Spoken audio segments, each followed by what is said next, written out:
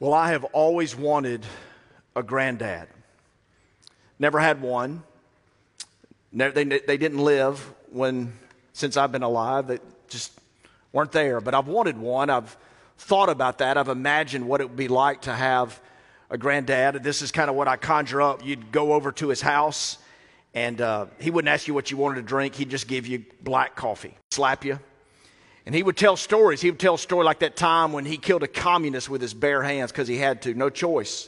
It wasn't an option. He had to take them out. I'd hear stories like that. I would relish those stories, and I'd listen to the stories from a bygone era. And he would pass wisdom down to me, and I would listen to it and appreciate it and value it. I would want a granddad. This morning, we're going to talk about how there's a time for wisdom. You guys, if you've been here or been tuning in, you know that we're walking through Ecclesiastes, and we're saying that there's a time for everything, a time to think about what's most important, a time to work, a time to grow old, a time for seasons, to understand and appreciate the seasons of life. And today, we're going to look at the time to be wise. Wisdom is an interesting thing. Last week I gave a contrast because some of you have told me, have written to me and talked about how Ecclesiastes is hard. There's cynicism there, the structure and tone of it. And even scholars that have delved deeply into it have differing views on what is this under the sun, what's above the sun, is he in the spirit when he's writing? Is it inspired? Is it just human cynicism that's uninspired? Etc., etc. And so to give you understanding, I talked about how it's in context with the wisdom literatures, Proverbs and Job and Ecclesiastes and such. And Proverbs is pithy sayings. There's couplets. There's compare and contrast. Things are put side by side. And it's like conventional wisdom. Remember last week, it's the things you teach your kids. And if you do this, and you'll get this. But Ecclesiastes is different than that. It talks about the fragility of life, how life is, at times there's no guarantees. You can do the conventional wisdom, and then it gets turned on its head, and you're left wondering about it all. And so there's this invitation for us, all right, I'm putting it before you, to understand that life is way more fragile. And there are harsh realities of life. And so Ecclesiastes has this beauty to it, just this incredible beauty. Look at Ecclesiastes 6:12. Now, we're going to be in chapter 7, but look briefly at Ecclesiastes 6:12. It's on the screen. And then I'm going to put up 7:12. Now, I'm skipping the part in between because that's what we're going to look at today. But just consider 6:12 and see the cynicism here, okay? For who knows what is good for man? Resignation. Wondering. Who knows what is good for man while he lives the few days of his vain life, which he passes like a shadow. Here's the depressed French philosopher we talked about. For who can tell what man will be after him under the sun?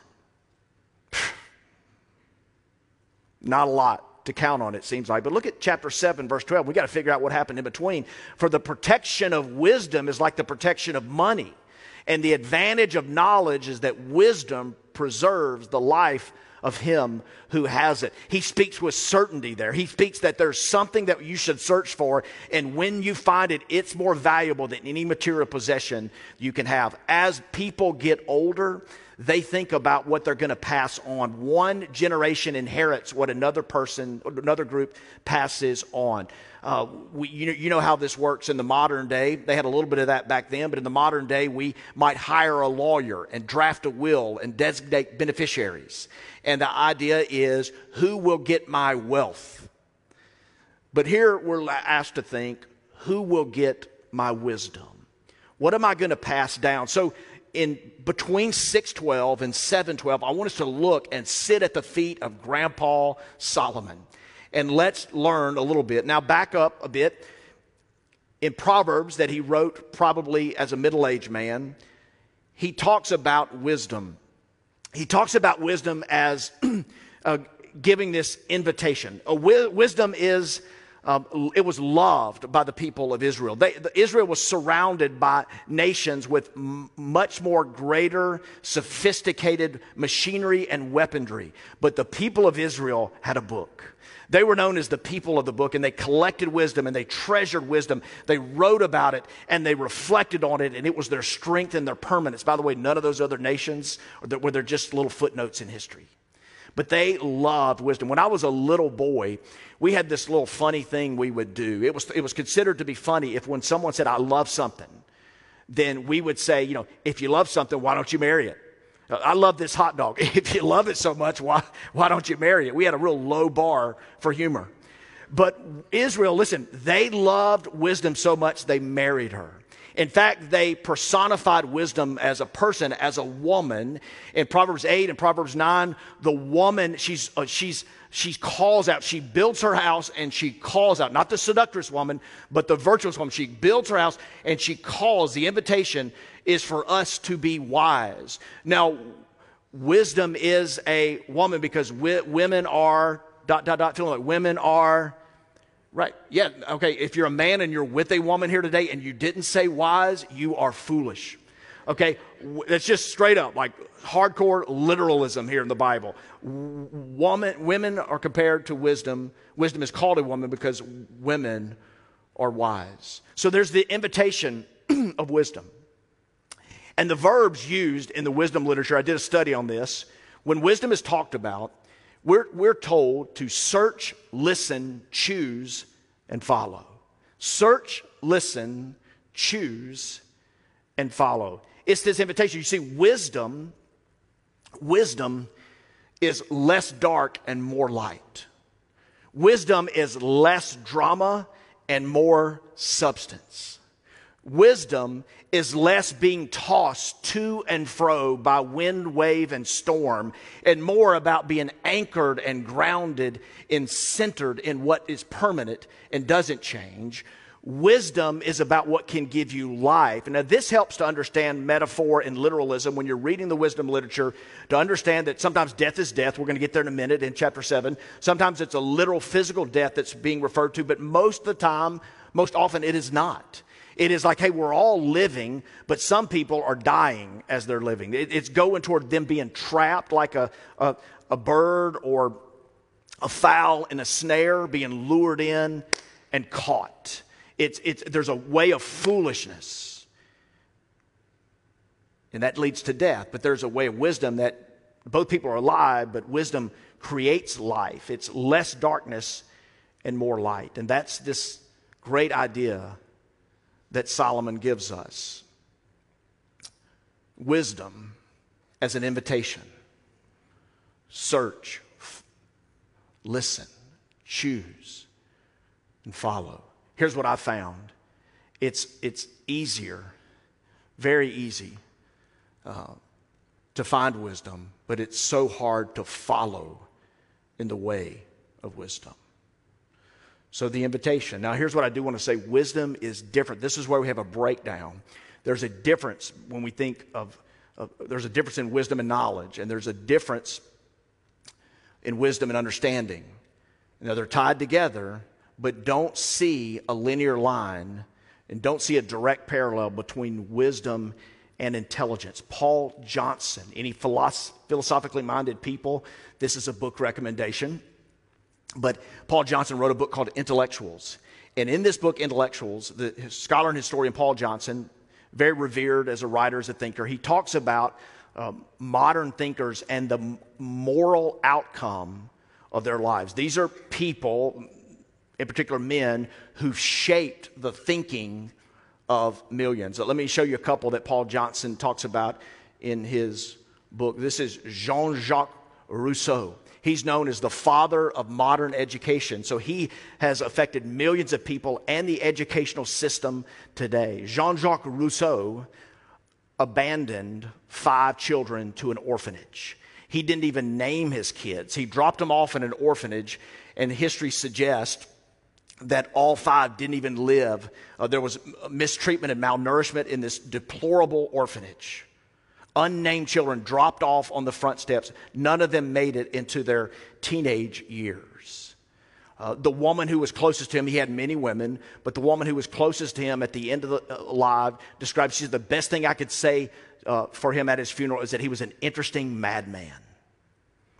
This is Karl Marx. Many more will recognize him, the father of communism, socialism. He was a horrible manager of money, which might have influenced his communist view and vision for economics. He was a horrible manager of money. He wrote extensively and powerfully, some would say, about the working class, but his personal life would show that he knew no one from the working class. He wrote about the working class, but the only person he knew from the working class was the family maid, who he did not pay a dime. He offered her or provided for her room and board. He would father an illegitimate child with her that he would deny. This is Jean-Paul Sartre. He is known as the pioneer, if you will, of existentialism. Influenced millions and millions of the highest ideal of life is being independent and having freedom and choice. History would show that he wrote and wrote and wrote and influenced and influenced and influenced, but he did so very little to help the resistance during World War II and did essentially zero to provide rescue for the Jewish people. He viewed women as commodities. His personal life was rough. He went through woman after woman. He viewed them as commodities to possess.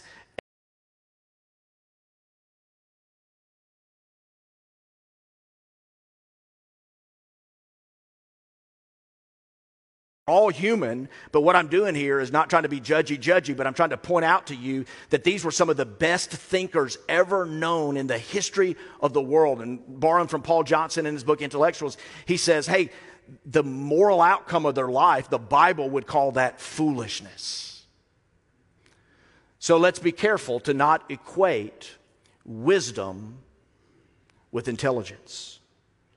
So wisdom, less drama, more substance. Wisdom leads you into a life that would flourish.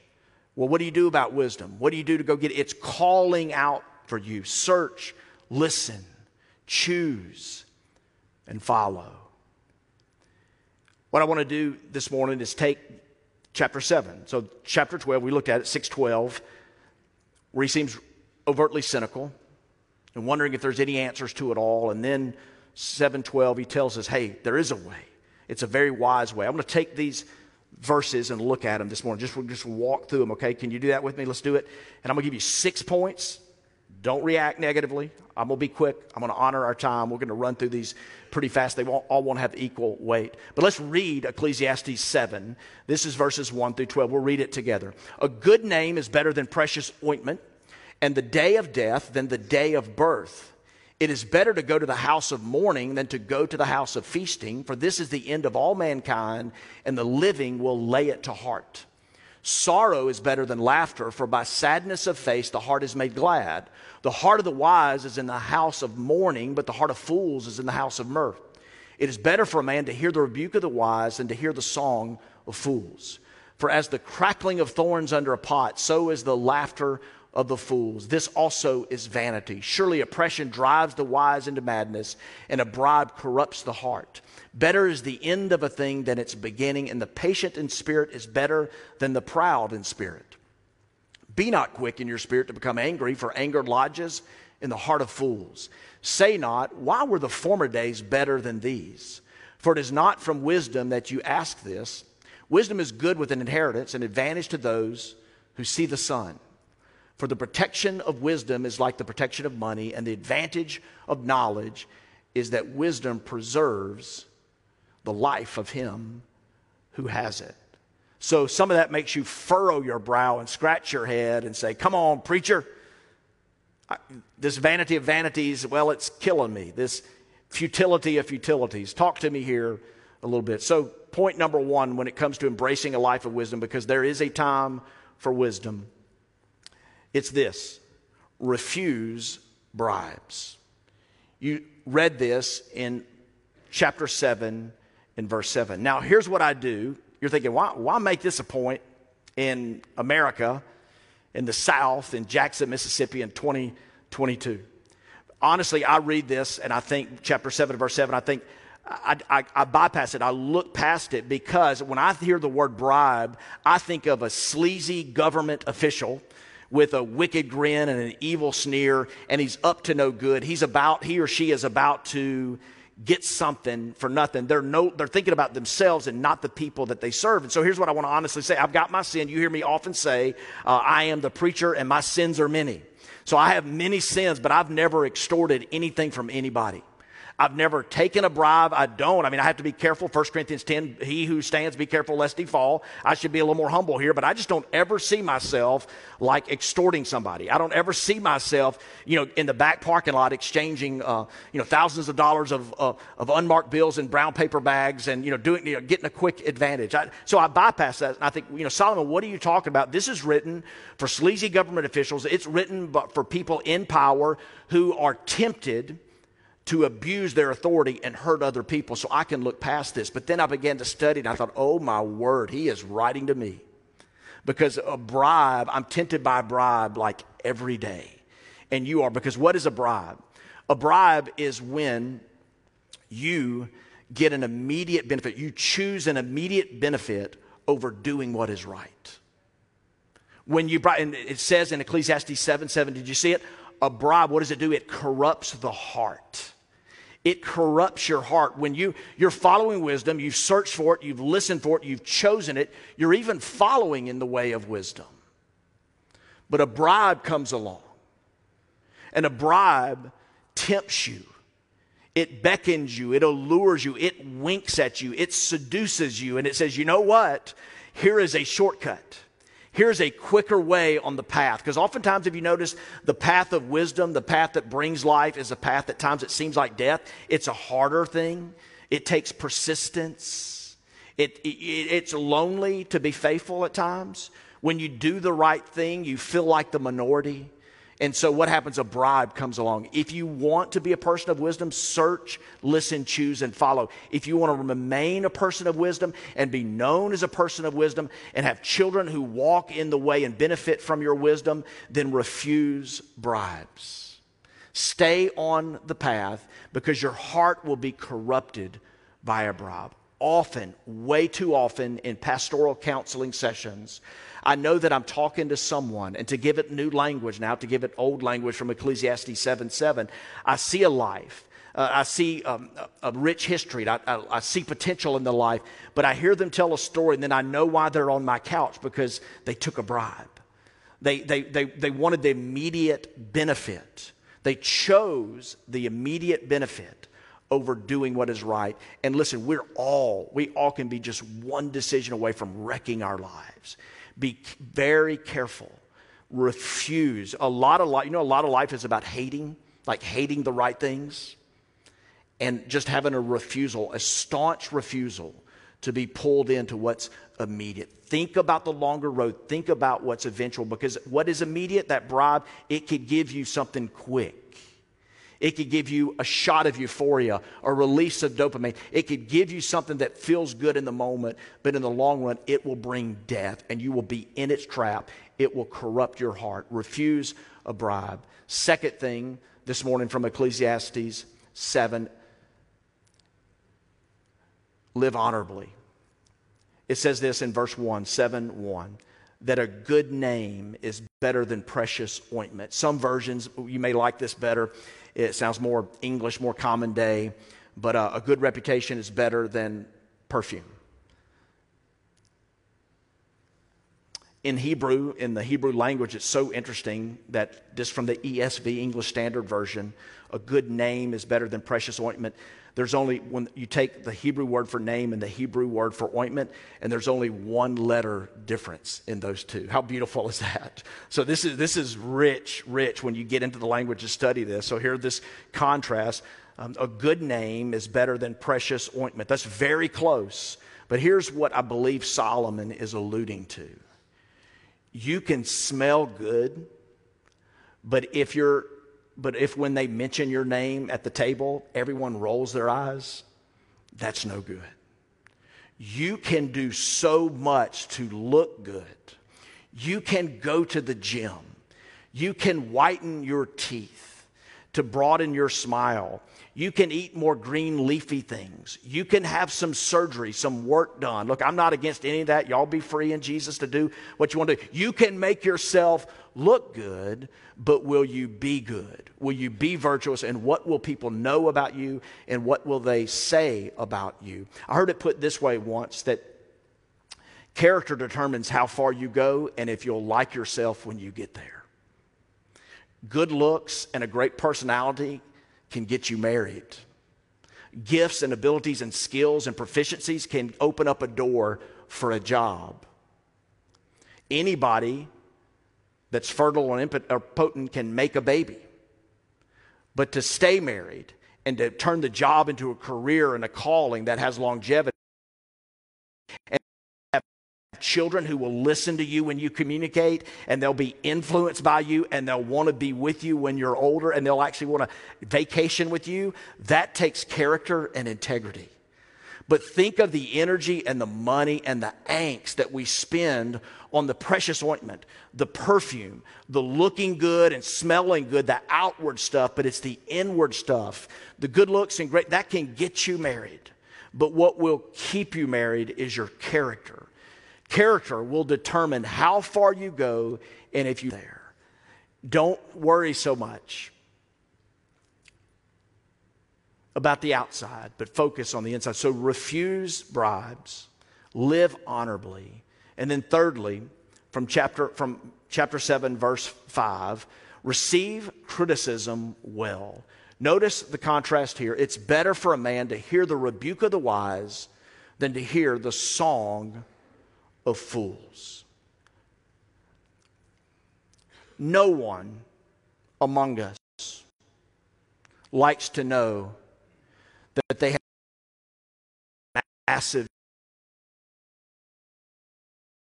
knows or likes the fact that they have to have big improvements in important areas of their lives. Like, nobody wants to know that. You know what's so easy to do, and you know what the masses choose to do? Like, don't be one of them, but the masses of people just choose to stay comfortable where they are, to stay comfortable and live, and honestly, to take one verse with another, to receive the bribe, of like, oh, I'm fine the way I am.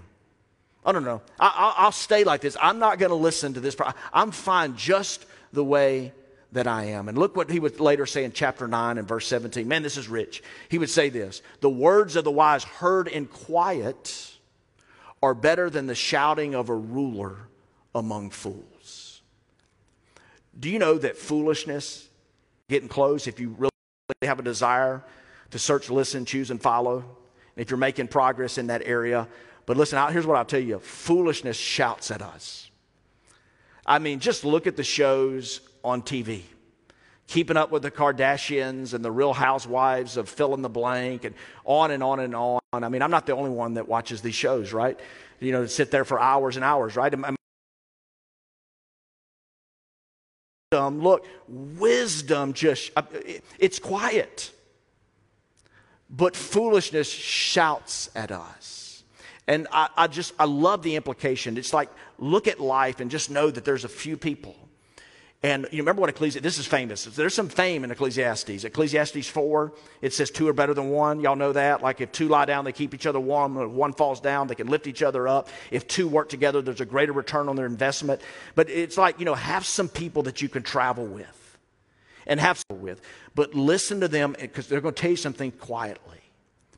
Now, sometimes, have you ever had this? Sometimes someone who loves you will sit you down and tell you where you need to grow. And that never feels good. But Solomon is saying, man, that's better. It's better than the song of fools. It's better than the stuff that shouts at you. Years back, someone that I worked with told me one day, I don't know if he was like confronting me, but it just kind of came out in our conversation. He goes, yeah, Robert, one of the things you do is you say, I know I'm right about this. And then you'll make a point. Like, I know I'm right about this, and then I'll make a point. And I didn't realize I did that. I would say to him, maybe to the staff, hey, I know I'm right about this. Boom. And he was, I think it was a gentle nudge, just like maybe making me aware of something. I began to think, why do I say that? Why do I say I know that I'm right about it? Is it attention getting? Is it pride? Where's that coming from? Jesus said in Matthew 12, what comes out of here comes from here. Well, RG, what's in here? And there was a loving friend that kind of brought that to my attention. Again, I don't think it was a serious, he no longer works here, but anyway, I don't think it was a serious confrontation, but it spoke to me. And I thought, I did business with the Lord. Why do I do that? Why do I say that? And it brought up some insecurities of there's so many things I'm not right about. And so when I am right, I want people to know I'm right. And there's something there that's not healthy. Years ago, a friend used to laugh at me. He's like, hey, let's have lunch, let's have coffee, let's hang out, let's go for a run, let's do this, let's do that. And my response to him was, soon. Hey, dude, soon. Hey, let's do that soon. And he nicknamed me Soon. That was his nickname for me because I was always, hey, we'll do that, but we never did. And I thought, in what ways in my life can I be all talk? In what ways in my life am I not involved? In what ways in my life am I not intentional in connecting with people? What structure do I need around me to help me be the best pastor and person so that I'm not walking around to everybody saying soon, soon, soon? By the way, today I've told like 5 people I'm coming to their Super Bowl party tonight. But not really. I'm going to do that till 11 o'clock too. Hey, I'm coming to your party tonight. But not really going to do that. So, refuse bribery. Refuse it. Live honorably. And thirdly, receive criticism. Receive it well. Fourthly, we get this from chapter 7, develop patience. Develop patience. Patient in spirit. I love the contrast. Patient in spirit is better than proud in spirit. I want to show you a picture. Let's go back to that real quick. I see some note takers. Make sure they catch it if we can. Develop patience. This is point number 4 in our 6. Patient in spirit is better than proud in spirit. That's verse 8, I believe. Yeah. It's chapter 7, verse 8. All right, the picture. You recognize this guy? Say it out loud when you got it. Who? What? Okay. We had a wrong answer over here. Han Solo. Okay, that's the right answer. Don't steal my thunder, bro. Indiana Jones. Yeah, stop. Quit it. Stop. This is Harrison Ford just after he played the bellhop in a movie, The Death Train of something something, and a Colombian executive. It was a minor role. If you look at the poster of the film, he's not even on it. But he had a minor role as a bellhop in this movie. And the Colombian executive called Harrison Ford into his office and said to him 3 times,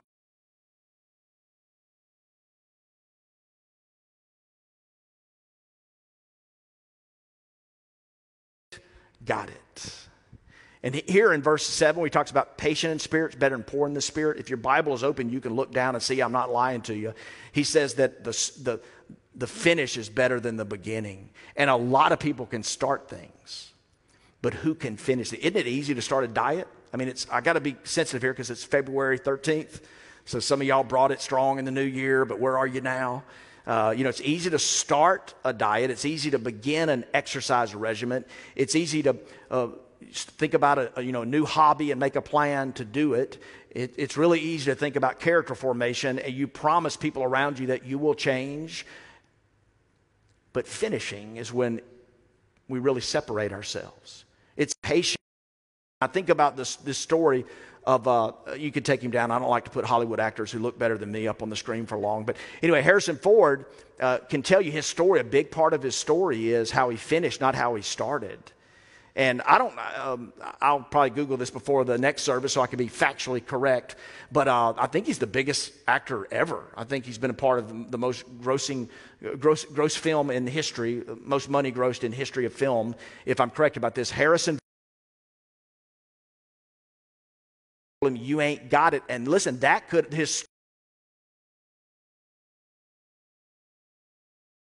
some of y'all started something, and I talked about dancing last week, like there's a time to dance. There's not a time to dance for some of you.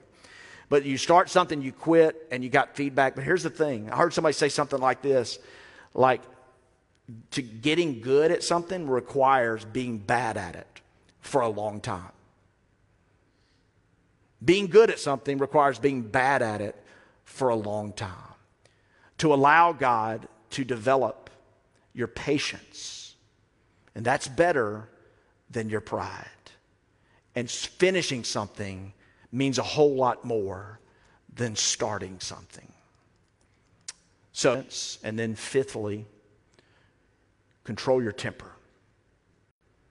Y'all don't look at it. If you're come with somebody today, don't look at them. Just look at me. This is a painful, I know. It's painful for a lot of us. It really is. So just look at the screen. Look at me. Control your temper. Here's what he would say in verse 9.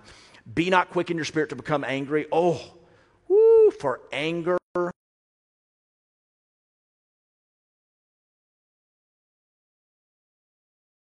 Anger says, I know I am right. You ever been angry?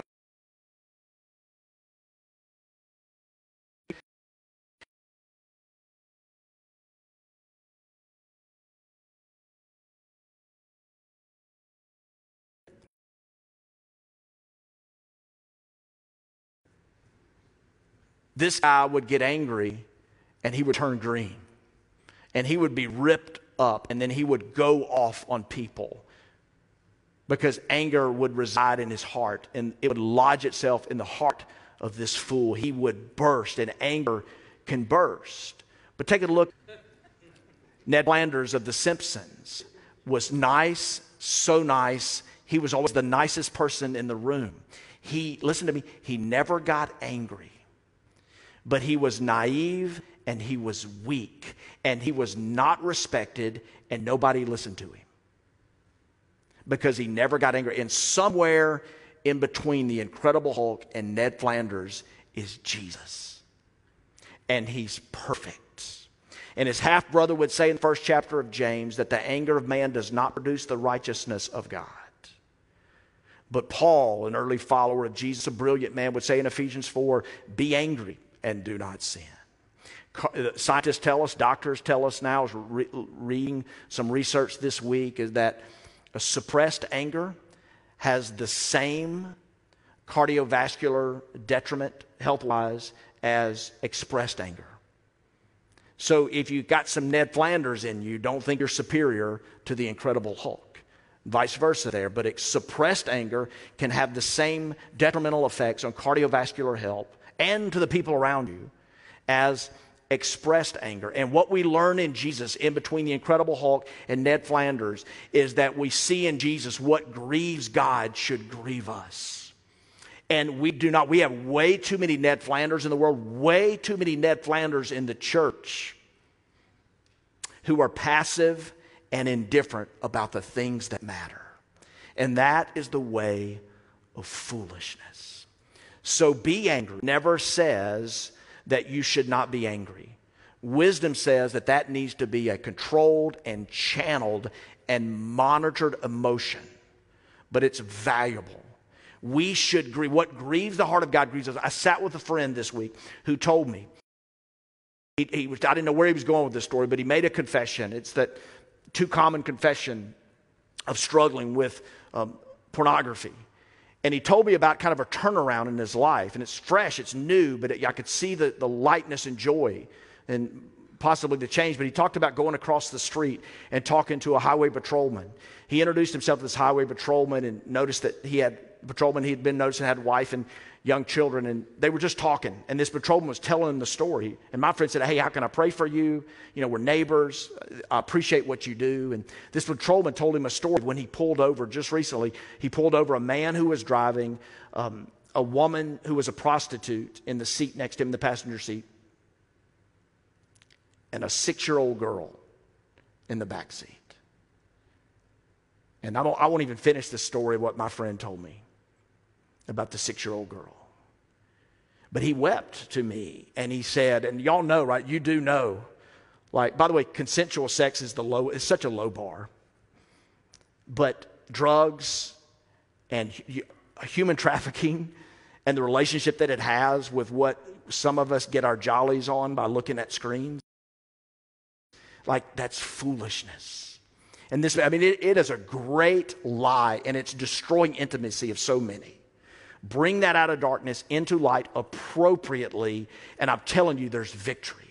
And I think my friend was just beginning to tell me about how he was jarred out of the lie of pornography. There's a healthy anger And an anger doesn't like human trafficking. And a wisdom gets angry at human trafficking and rape and exploitation. And so we need healthy anger among us because we need to do something about the problems of the world. And the world is crying out for us to do something. And the prophet Amos in Amos 5 long ago would say, don't just sit here and sing songs, like be involved in a rushing mighty wind and work of the Spirit where justice rolls. And Martin Luther King Jr. would help in part make that famous in our America. But that we would do something about it. So lastly, the sixth thing among all these that I'm giving you from chapter 7 is to finish well. To finish well. I'm going to cue Lauren and the team to go ahead and make their way up. They're going to get set as we begin to sing and close and go. But the day of death better than the day of birth. Are you kidding me? Like, what is he? Like, no. Here's what he's saying as I've studied it. Here's the contrast. Note takers, jot this down. This will help you. It's so rich. Birth is about potential. Death is about fulfillment. Birth is about potential. Death is about fulfillment. I've got 3 kids. They're really not kids anymore. 3 kids born in 3 different cities. Florida, Southern California, and St. Dominic. They're now 23, 20, and 17. Each birth was euphoric.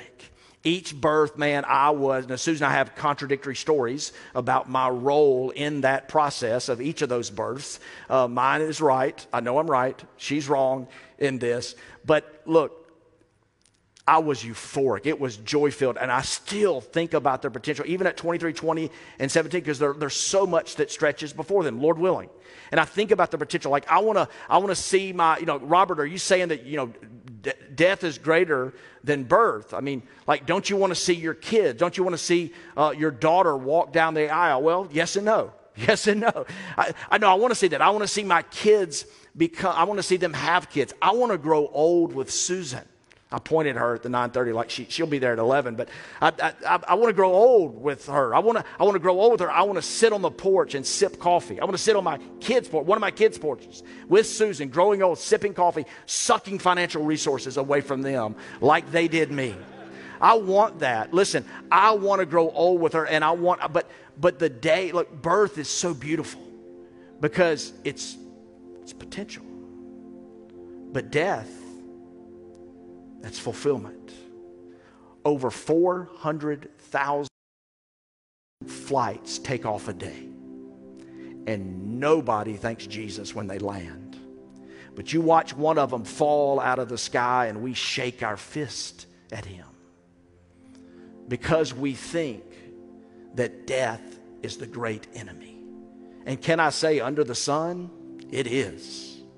But with Jesus, it's not. Death is fulfillment.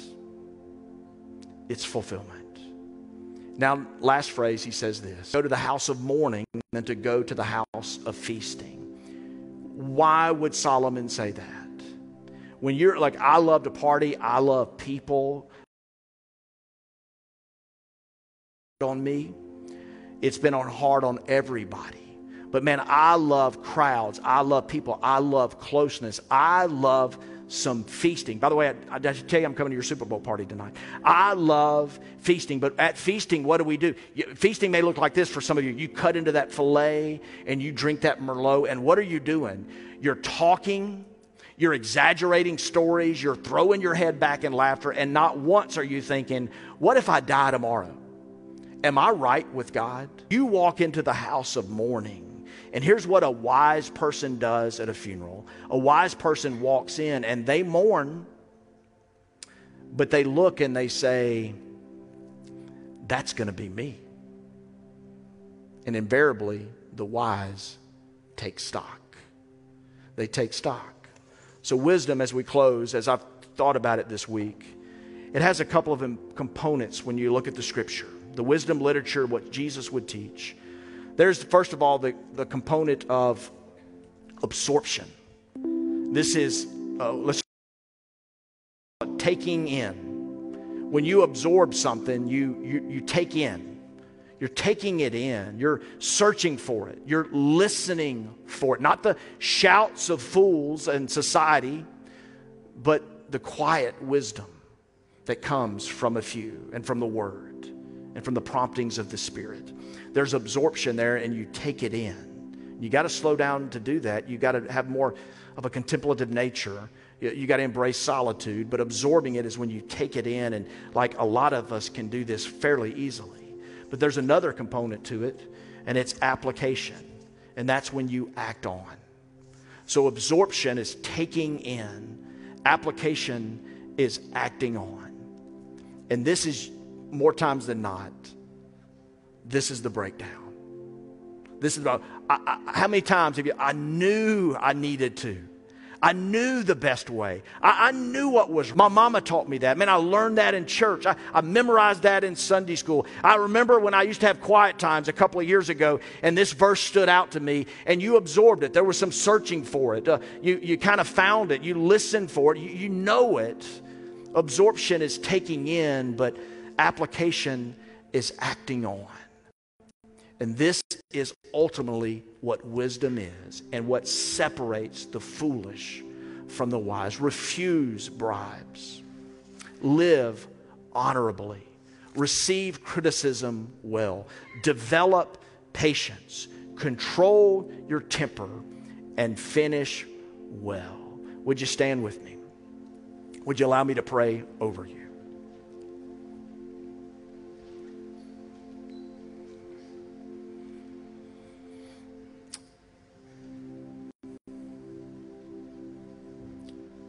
God, would you help us to walk in the way of wisdom? And I close this service, at least this prayer, this sermon, with Colossians 2:3, that Jesus is wisdom. That there ultimately is wisdom personified, and it's in the person of Jesus Christ. And so every time we fail, every time we make a knucklehead decision, every time we find ourselves in a ditch, every time we scratch our head and say, I knew better, I should have done better, there's Jesus. The one who offers us grace, the one who's the ultimate in wisdom, the one who can pick us up and dust us off and put us back in there. Lord, would you help us? Some of us are really strong with absorption. We're taking it in, and we are educated way beyond our level of obedience. And would you help us to act on? Would you help us in our application? Would you help us form closer-knit communities where we would spur one another on to love and good deeds, where we would not forsake the assembly. We would come together and they would provoke each other to do what is right, to walk in the way of the wise. In Jesus we pray. Amen.